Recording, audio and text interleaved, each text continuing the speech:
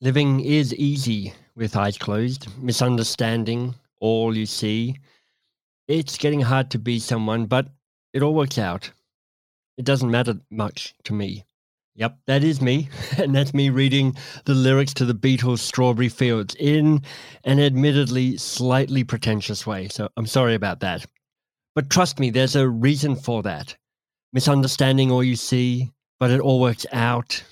That's the clue. Let's dive into the power of conflict and creativity. Welcome to Two Pages with MBS, the podcast where brilliant people read 2 pages from a favorite book, a book that has moved them, a book that has shaped them. And my guest today is an author who delights in writing about human behavior and the traits that drive us. I first discovered his work with his important book, Curious, which unpacks the nuances of curiosity. But Ian Leslie has a new book, Conflicted. And today we're talking about the link between curiosity, which, I love, and conflict, which frightens me a little. Ian didn't start out as an author, however. He spent his early professional career in advertising until one fateful day when the rug was pulled out from under him and he was fired. I had an early midlife crisis, some point in my kind of mid-30s, and I really do advise it. And I think you should get your midlife crisis in early and often. And I thought I don't actually want to do that. I love advertising in lots of ways, but I don't want to do it, all the time. The rest of my life, I'm going to see if I can get a writing career off the ground. So Ian did, and in addition to his books, he writes for The Economist and other well-known publications. And he has one of his own, a newsletter called The Ruffian, which got its name by unconventional means. I couldn't think of what to call it. And when I started it, I saw it as a place where I would just sort of draft thoughts and bounce ideas off, and eventually they might become articles or even books and so on. So it was a pun on the rough Ian, the rough draft of... and of course, it's a stupid pun. Nobody gets it, and it's sort of meaningless. And I'm stuck with it. So, I love a bad/good pun, and in fact, the name of one of the greatest bands in the world, the Beatles, is a bad pun as well. It's Beatles rather than the usual Beatles spelling, and that's the segue. And that's the segue I need to introduce Ian's chosen book. It's about the Beatles and how they created their brilliant, groundbreaking songs. Ian's quite the fan. I hadn't really understood the extent of their creative genius. I could see that they were hugely successful and they made great music, and I could see they're likable guys. But very few writers had really taken them seriously as musicians. As artists, really, because it was almost like we were still at the end in a process in our cultural history where we didn't really take pop that seriously. I don't know. There's a certain point where you love the music, and you also get so bound up in the story, in these characters, John, Paul, George, and Ringo, that you just become immersed in the story. And once you're in, it's like a cult. You can't get out. And I'm still part of it. Decades later. Now, the book Ian chose to read from goes against the trend you typically find when reading about your favorite artists. Ian explains. I read so many interviews and articles about pop musicians and so on, right, where they talk about everything except what they do. Right. Like, if you want to understand the soul of this person, you want to get to the heart of what this person is about. Show me the work. About the music. Show me the work. Yeah. Yes. Come on. Talk about the work. That's where they are, right?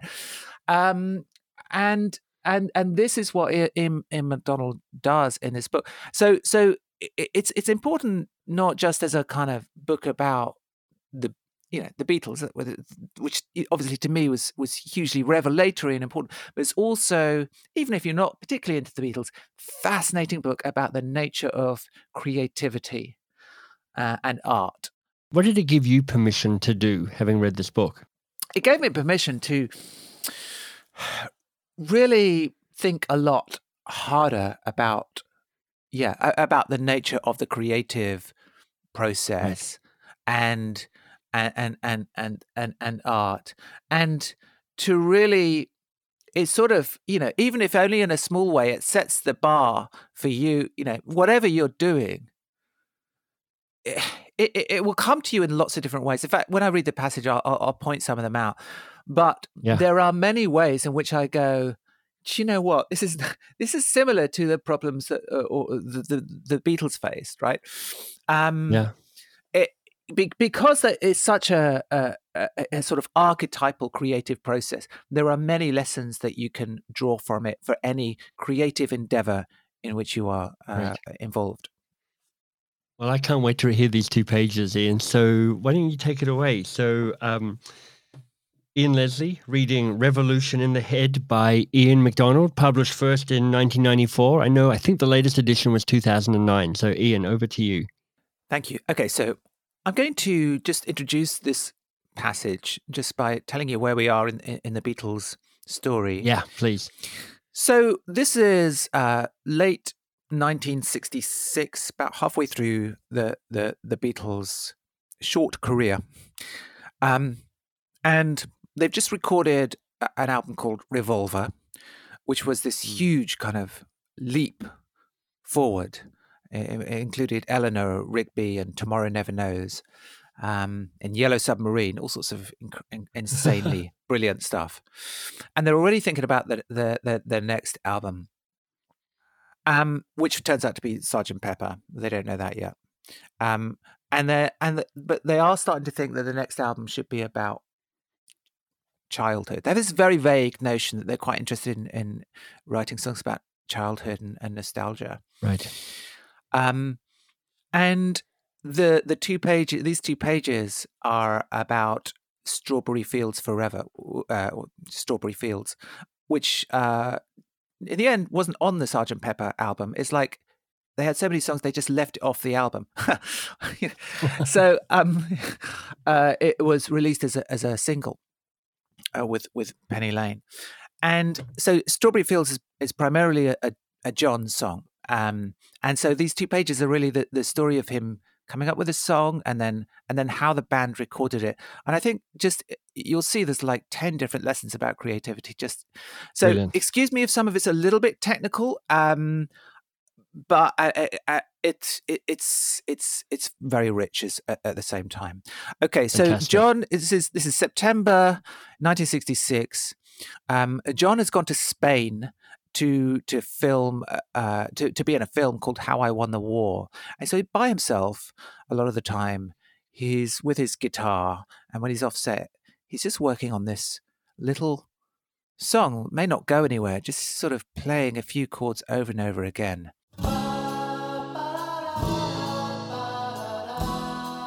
He sing the song together on acoustic guitar during breaks from filming How I Won the War in Spain in September. Lennon seems to have lost and rediscovered his artistic voice, passing through an interim phase of creative inarticulacy that's reflected in the halting, childlike quality of his lyric. The music, too, shows Lennon at his most somnambulistic, moving uncertainly through thoughts and tones, like a momentarily blinded man feeling for something familiar. In fact, so unusual was the direction that Lennon took with Strawberry Fields that he had no idea of what he wanted. And the first 3 days of recording, which begin a couple of months later in November, the first 3 days of recording amounted to a sustained false start. There's a thin sketch, this is now kind of, some of this is released now, you can listen to it evolve. A thin sketch in which, the first version is a thin sketch in which the chorus is held back for 2 verses. Then the chorus is brought to the front, and the slower first version of Strawberry Fields was commenced on 28th of November, 5 takes of this being accumulated by the end of the next day, and the last mixed down to, this is take 7, on the assumption that it would be the basic track. Lennon, though, was uneasy, and after a week's break, he and George Martin agreed to start from scratch, using different instrumentation, trumpets, cellos. A faster, denser rhythm track was created on the 8th and 9th of December. And a week later, the session players, the trumpet players and the cello players, scored by Martin, performed their overdubs. Lennon remained unsatisfied. Finally, after a week of pondering, he announced that he wanted the first part of the original version to be spliced to the second part of the new one, a task that would involve matching 2 takes recorded at different speeds and a semitone apart in pitch. George Martin ventured mildly that this would be impossible. Lennon was adamant, and he turned out to be right. By sheer fluke, it happened that the difference in tempi between the 2 tracks was in nearly exact ratio to the difference in their keys. By vari-speeding the 2 takes to approximately the same tempo, Martin and his engineer Geoff Emerick pulled off one of the most effective edits in pop, detectable only in a change in ambience at about 1 minute in. This swoop from the airiness of the first chorus verse into something more shadowy, serious and urgent was what Lennon had been groping for all along, yet ultimately it had to be achieved through controlled accident. More controlled accident lies behind the track's peculiar swimming sound, derived from the vari-speeding techniques developed during the Revolver sessions. In fact, there's so much varying of the tape speed during the making of Strawberry Fields that the final mix wanders in a microtonal borderland between keys. An idea of how much acceleration needed to be applied to the first version to match it to the second one can be had by comparing Starr's high-frequency snare sound in the opening minute with its more natural pitch thereafter. Though par excellence a Lennon song, Strawberry Fields drew sharp contributions from all involved. Apart from Starr's indispensable foundation work, the main features of the texture were supplied by a mellotron played by McCartney. So mellotron was a kind of primitive electronic organ, and if you can recall the opening of Strawberry Fields, that little sound,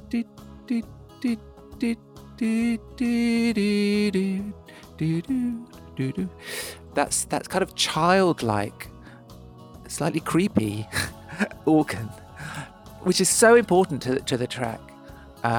The atmosphere of the track is played by it was McCartney's contribution, and there's also this is MacDonald, back to MacDonald, and a sort of Indian zither called a svarmandal used by Harrison for the descending raga scale, which pans across the stereo spectrum at the ends of the central choruses. Picking up on this Indian inflection, George Martin wove his cellos exotically around McCartney's sitar-like guitar fills in the fade. His one-note brass fanfare emerging as the most exciting feature of a superbly climactic arrangement. Devouring an unprecedented 55 hours of studio time. By the way, 55 hours to make a track would not be considered a long time these days. The Beatles did everything very fast, and the fact that 55 hours was extraordinary for them. But now it wouldn't be. Devouring an unprecedented 55 hours of studio time, Strawberry Fields Forever extended the range of studio techniques developed on Revolver, opening up possibilities for pop, which, given sufficient invention, could result in unprecedented sound images. Such moods and textures had formerly been the province of classical music.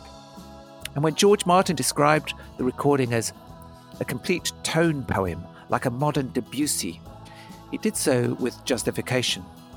Genres apart, the main difference between a Debussy piece and a song like Strawberry Fields lies less in expressive aspiration than in range of colour and fluency of articulation. Here, the Beatles show that technical shortcomings, far from constraining the imagination, can let it expand into areas inaccessible to the trained mind. Heard for what it is, a sort of technologically evolved folk music, Strawberry Fields Forever shows expression of a high order. While there are countless contemporary composers qualified to write music hugely more sophisticated in form and technique, few, if any, are capable of displaying feeling and fantasy so direct, spontaneous, and original. Wow, that is fantastic. And I know I've immediately lost about 80% of my listeners because they've all turned off the podcast to go and listen to the song and go, wait, let me listen to it now. Yeah, But gosh, that's exactly what it does, right? And right. the passage, this is true of the whole book, right? It just sends you back to the music and you hear it again. Even if you've heard it 1,000 times, Right. you read this guy and you go back to it and you go, wow. Wow. Yeah.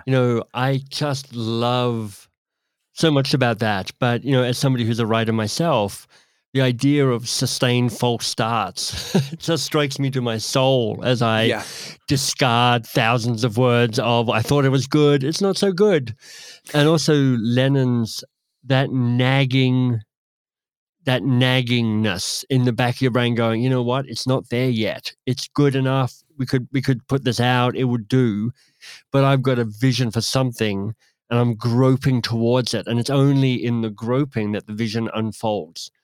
That just feels so resonant. Yeah. Exactly right. And yeah, I mean, there's so much in here. And actually, if you can actually listen to a few of these the versions on YouTube or on Spotify, and you see that we hear Strawberry Fields, and like with any kind of finished article, you kind of think, wow, how did they come up with that? That's brilliant. This is genius. It didn't feel like genius at the time. To them, it would have felt like a bit of a 55 crappy. long hours. Yeah, like and certainly in those early stages, it was like, this isn't not. There's something here, but I'm not sure it's very good. And so you can hear Lennon kind of bashing away at an acoustic guitar, singing some kind of verses, and it just doesn't. It's nothing. There's not much there, but he kind of just keeps nagging away at it, and it just sort of grows and grows and grows. So first of all, it's a reminder of how things kind of evolve almost from nothing, and they can go all the way to something brilliant. But also this idea of kind of not knowing what he wanted, but knowing he wanted something. Walking into the studio and saying, "Look, this is what I've got, and I've got a kind of vision for it, and I feel like it should be, but I don't know what it is." And also kind of just demanding the impossible, which Lennon did a lot. Right. There's it also a reminder of, as it's been said many times, but they called George Martin the fifth Beatle, and for the role he plays in making the impossible happen. When Lennon goes, make this, it's like Apollo 16. It's like, we've got a round thing, we need a square thing, just make it happen. And you've got 16 hours, go. And it's like, okay. Yeah, that's exactly right. And I think it's really interesting because it's, in many different types of work, collaboration, you're often dealing with people who think in very different ways, right? Some version of a kind of engineer and a creative person, right? And often the creative person is saying, yeah, but I want it to be like this. And then the person responsible for executing the plan is like, well, I don't think that's going to be possible. Now, if the creative person marketing, they're a nightmare to work with. Yeah, I mean, certainly, I saw this in advertising all the time, right? And if the creative person is too easily backs down and says, "Well, okay, I guess it's not possible," then you may not get to the genius, to the brilliant thing that can happen. Okay, so McCartney and Lennon had different. George Martin talked about how they would present their problems in different ways. McCartney would come to him with the problem almost half solved a lot of the time. So McCartney would come in and say, "Look, I think I want to orchestrate the track like this, and I'm thinking we're going to have flutes like this and trumpets like this, and it's going to work like this." And Martin would be like, "Great, yep, I can work with that. Let's go and do that." Lennon would come in and he would say, "I want this one to sound like a lemon." and Martin would go, okay, John. Yep. Okay. Yep. We'll see what we can do. And they were both like actually great. Like there's no right or wrong way to do it, especially when you're at that level of talent. But you kind of Lennon's sort of determination to just say, I want it to be like this, and it's over to you, George, and the team at Abbey Road. Help me make it happen. It's helpful to have George Martin being able to speak both languages. Let me ask you a question, Ian, if I can. What light, if any, does that passage, which is so brilliant about the unexpected creation of Strawberry Fields, how did that reflect on or shade in some way the latest work around understanding productive conflict? Oh, I think that's what I was talking about, really. In terms of you need, it doesn't say that they had a row about how they were going to mix those two tracks together, whether that was possible, but certainly there's clearly some disagreement there, right? So Lennon says, right, well, we've got these two takes. We've got a kind of rock band take, and we've got this kind of more orchestral Baroque take. And Lennon walking into Abbey Road and saying to Martin and the engineers, well, I like both of them. Let's put them both together. Now, they probably did feel like, this is ridiculous. You can't do that. George, tell him you can't. The other engineers were saying, "Come on, George, you tell him. You could." And George Martin said, "Well, probably did it very politely and diplomatically, but that's impossible." But the fact that they were able to handle those kind of tensions and disagreements, and actually without that disagreement. The genius of the Beatles albums was they were kind of a creation of these kind of relatively technical, conservative engineers in Abbey Road. I mean, they wore white coats, right? These guys were like quite sort of rigid in their thinking in some ways, quite conservative, versus these crazy kind of guys who were like, "Hey, I want to make this sound like a 1,000 monks on the top of a hill. Just go and do it."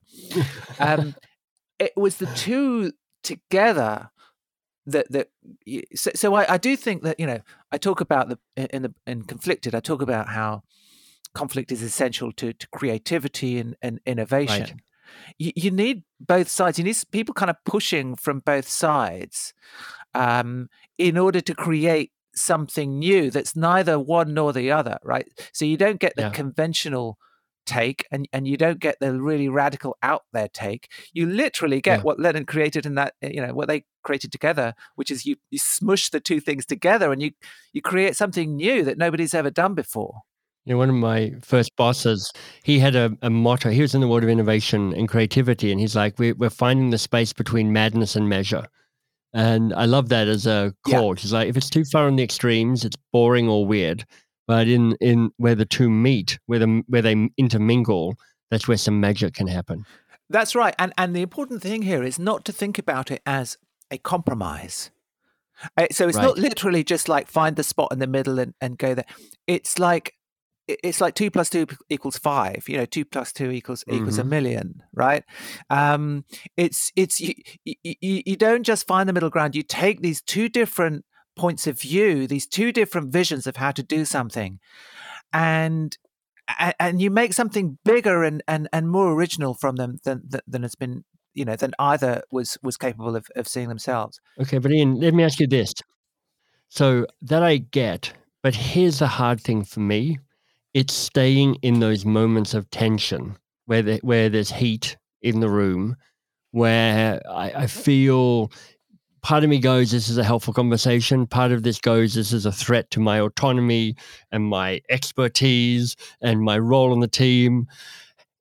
What have you learned about what it takes to be able to stay present to the moment and the opportunity in these moments of tension and these moments of heat?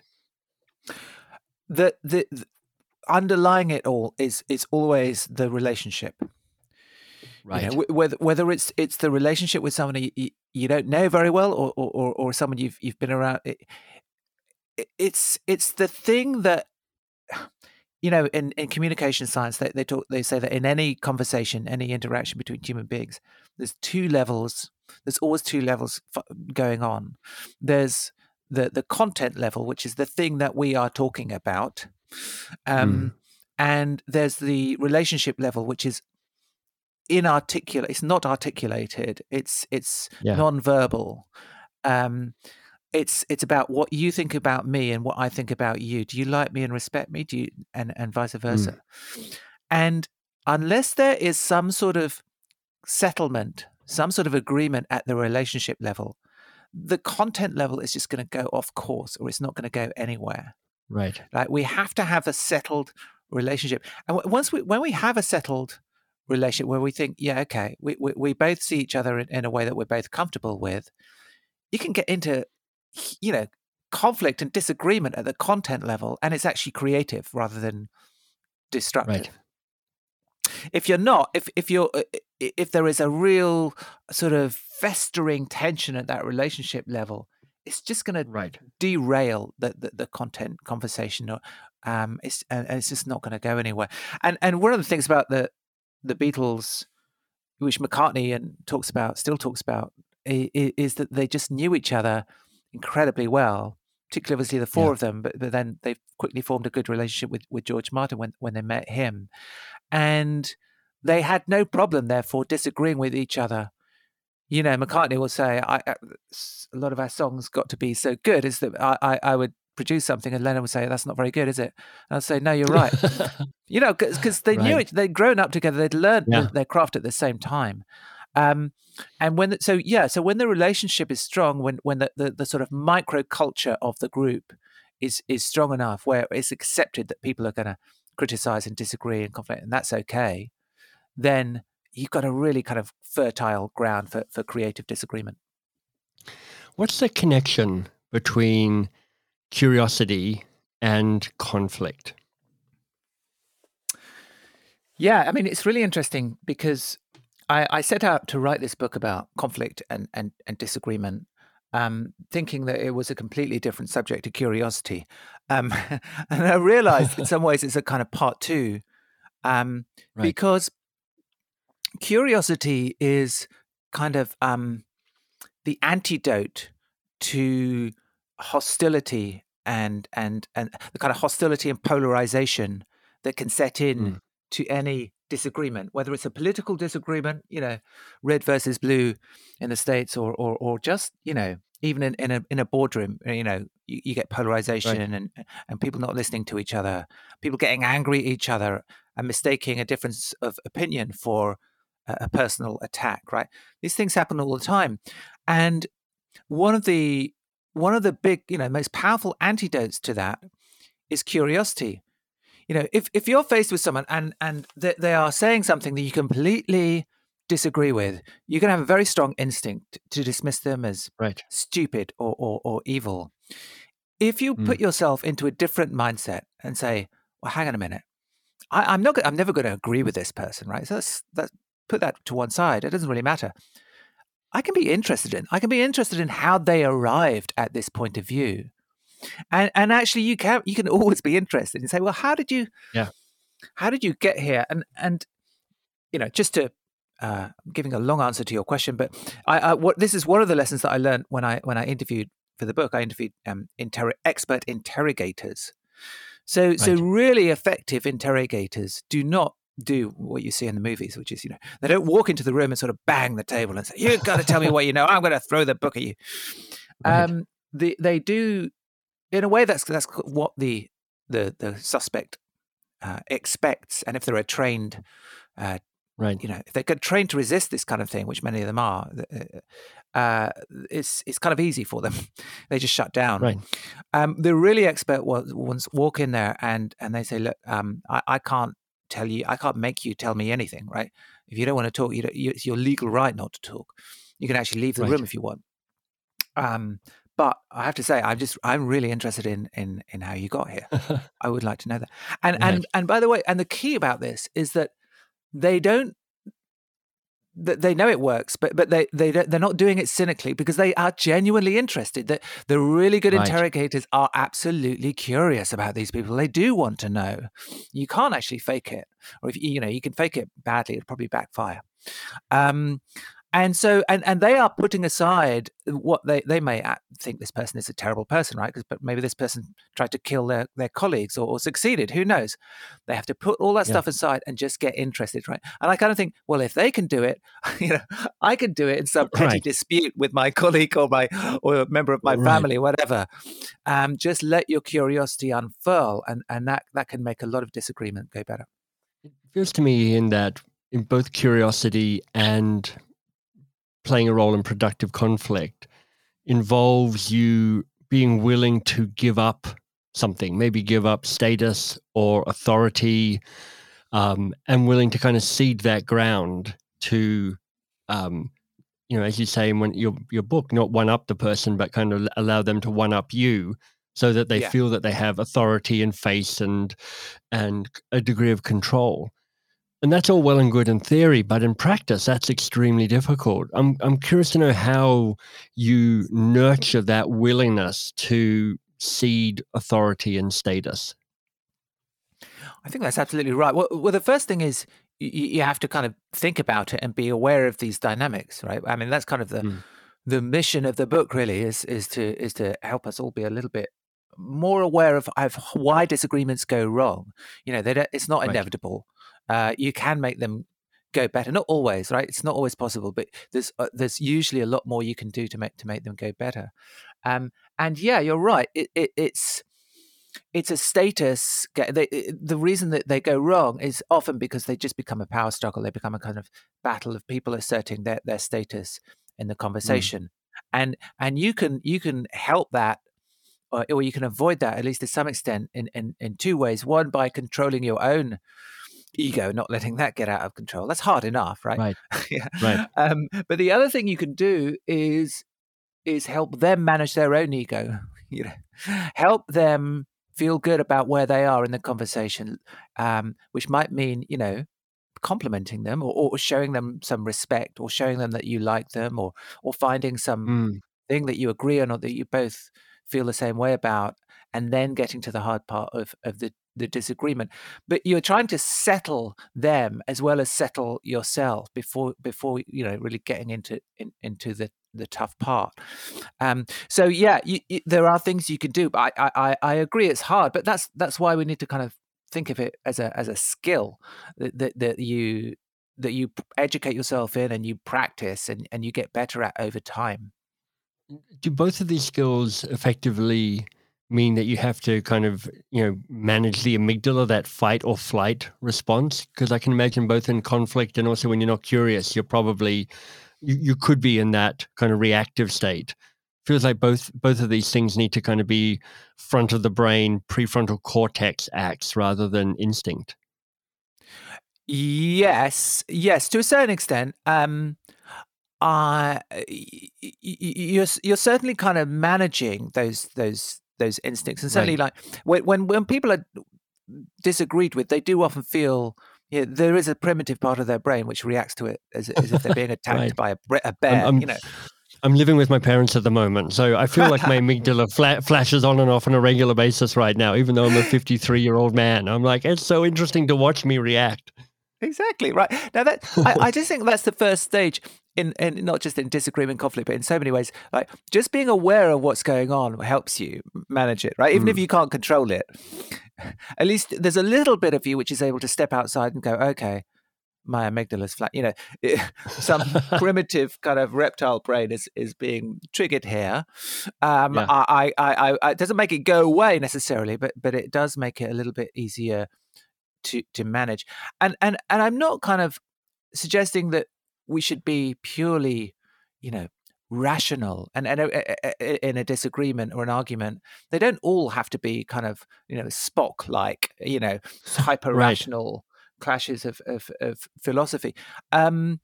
They should be emotional. Right? You should throw yourself into an argument if it's something you care about. Because actually, when you care about something, that often improves your thinking, right? One of the things we learn from neuroscience is that emotions and rationality are not these kind of two separate zones. They're bound up with each other, and they can be used to improve each other.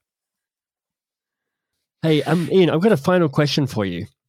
It's a catch-all, sweep-it-all big question at the end of the interview, and it's this.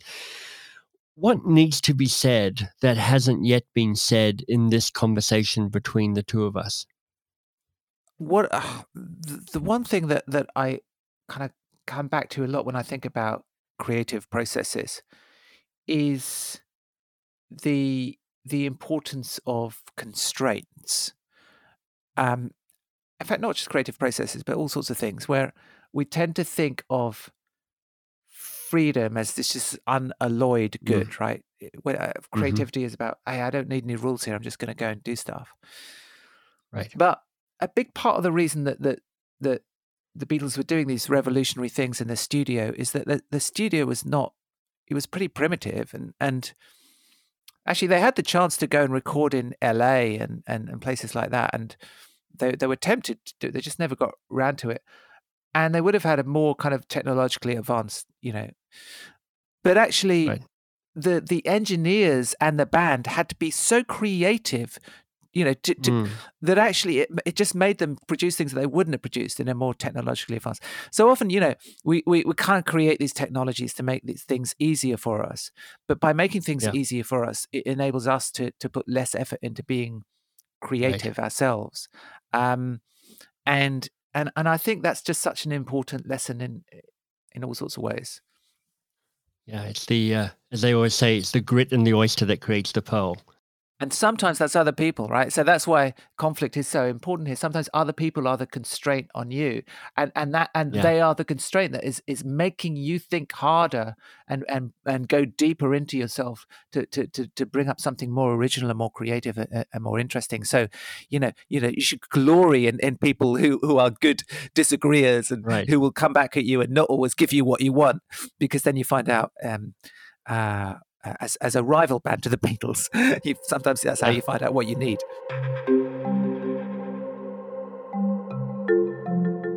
Now, if you're like me, you've already hit pause on this podcast conversation, gone and had a listen to Strawberry Fields.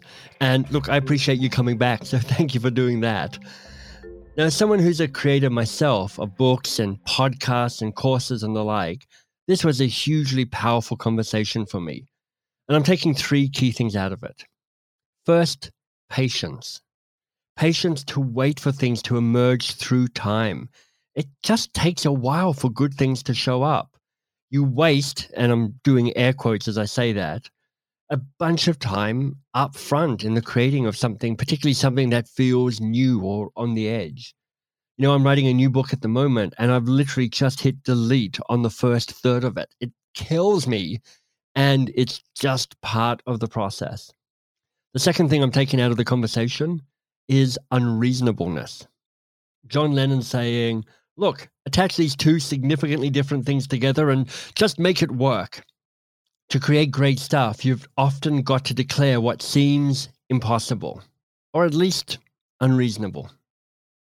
And finally, point number 3, you're never doing this on your own. Strawberry Fields is as much a Sir George Martin production as it is a Beatles production or a Lennon-McCartney production. Martin was the master technician who made it work. And behind anybody who's really achieving great things, you've got other people who are making stuff happen in the background. Just as when I write a great book, I've got a designer and an editor and a copy editor and early readers. I've got a cast of thousands helping me create the stuff that makes it look like it's all my own work. I hope that you're taking on a worthy goal, something thrilling and important and daunting for you. And there just might be a clue in the Beatles about how you can make progress towards something extraordinary. If you want to find out more about Ian, you'll find him at ian-leslie.com. So that's Ian, IAN, Leslie, LESLIE.com. I'd encourage you to hunt down and sign up for the Rough Ian or the Rough Ian newsletter. That's a Substack newsletter. I get that. I subscribe to that. I find Ian always brings interesting perspectives into the world. I just want to say thank you to you for listening to the podcast, listening all the way to the end.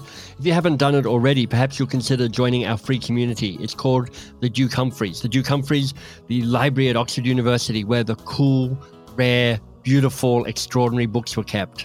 And at My Duke Humphreys, you get access to unreleased episodes, the full uncut interviews with all of my guests, some cool downloads as well. It's totally free, but I'd love you to come and join the community there. Other people who love books and who love the 2 pages as much as you might. And the podcast grows by word of mouth. So if this conversation about creativity and conflict and patience has struck a chord for you, perhaps there's somebody else in your world that you might go, you know what? They might benefit from that conversation as well. And if that person comes to mind, please ping them a note and say, oi, listen to the podcast. You'll enjoy it. If you have time, a review and a little rating on whatever your podcast app is always appreciated. And I'll just sign off by saying, you are awesome. You're doing great.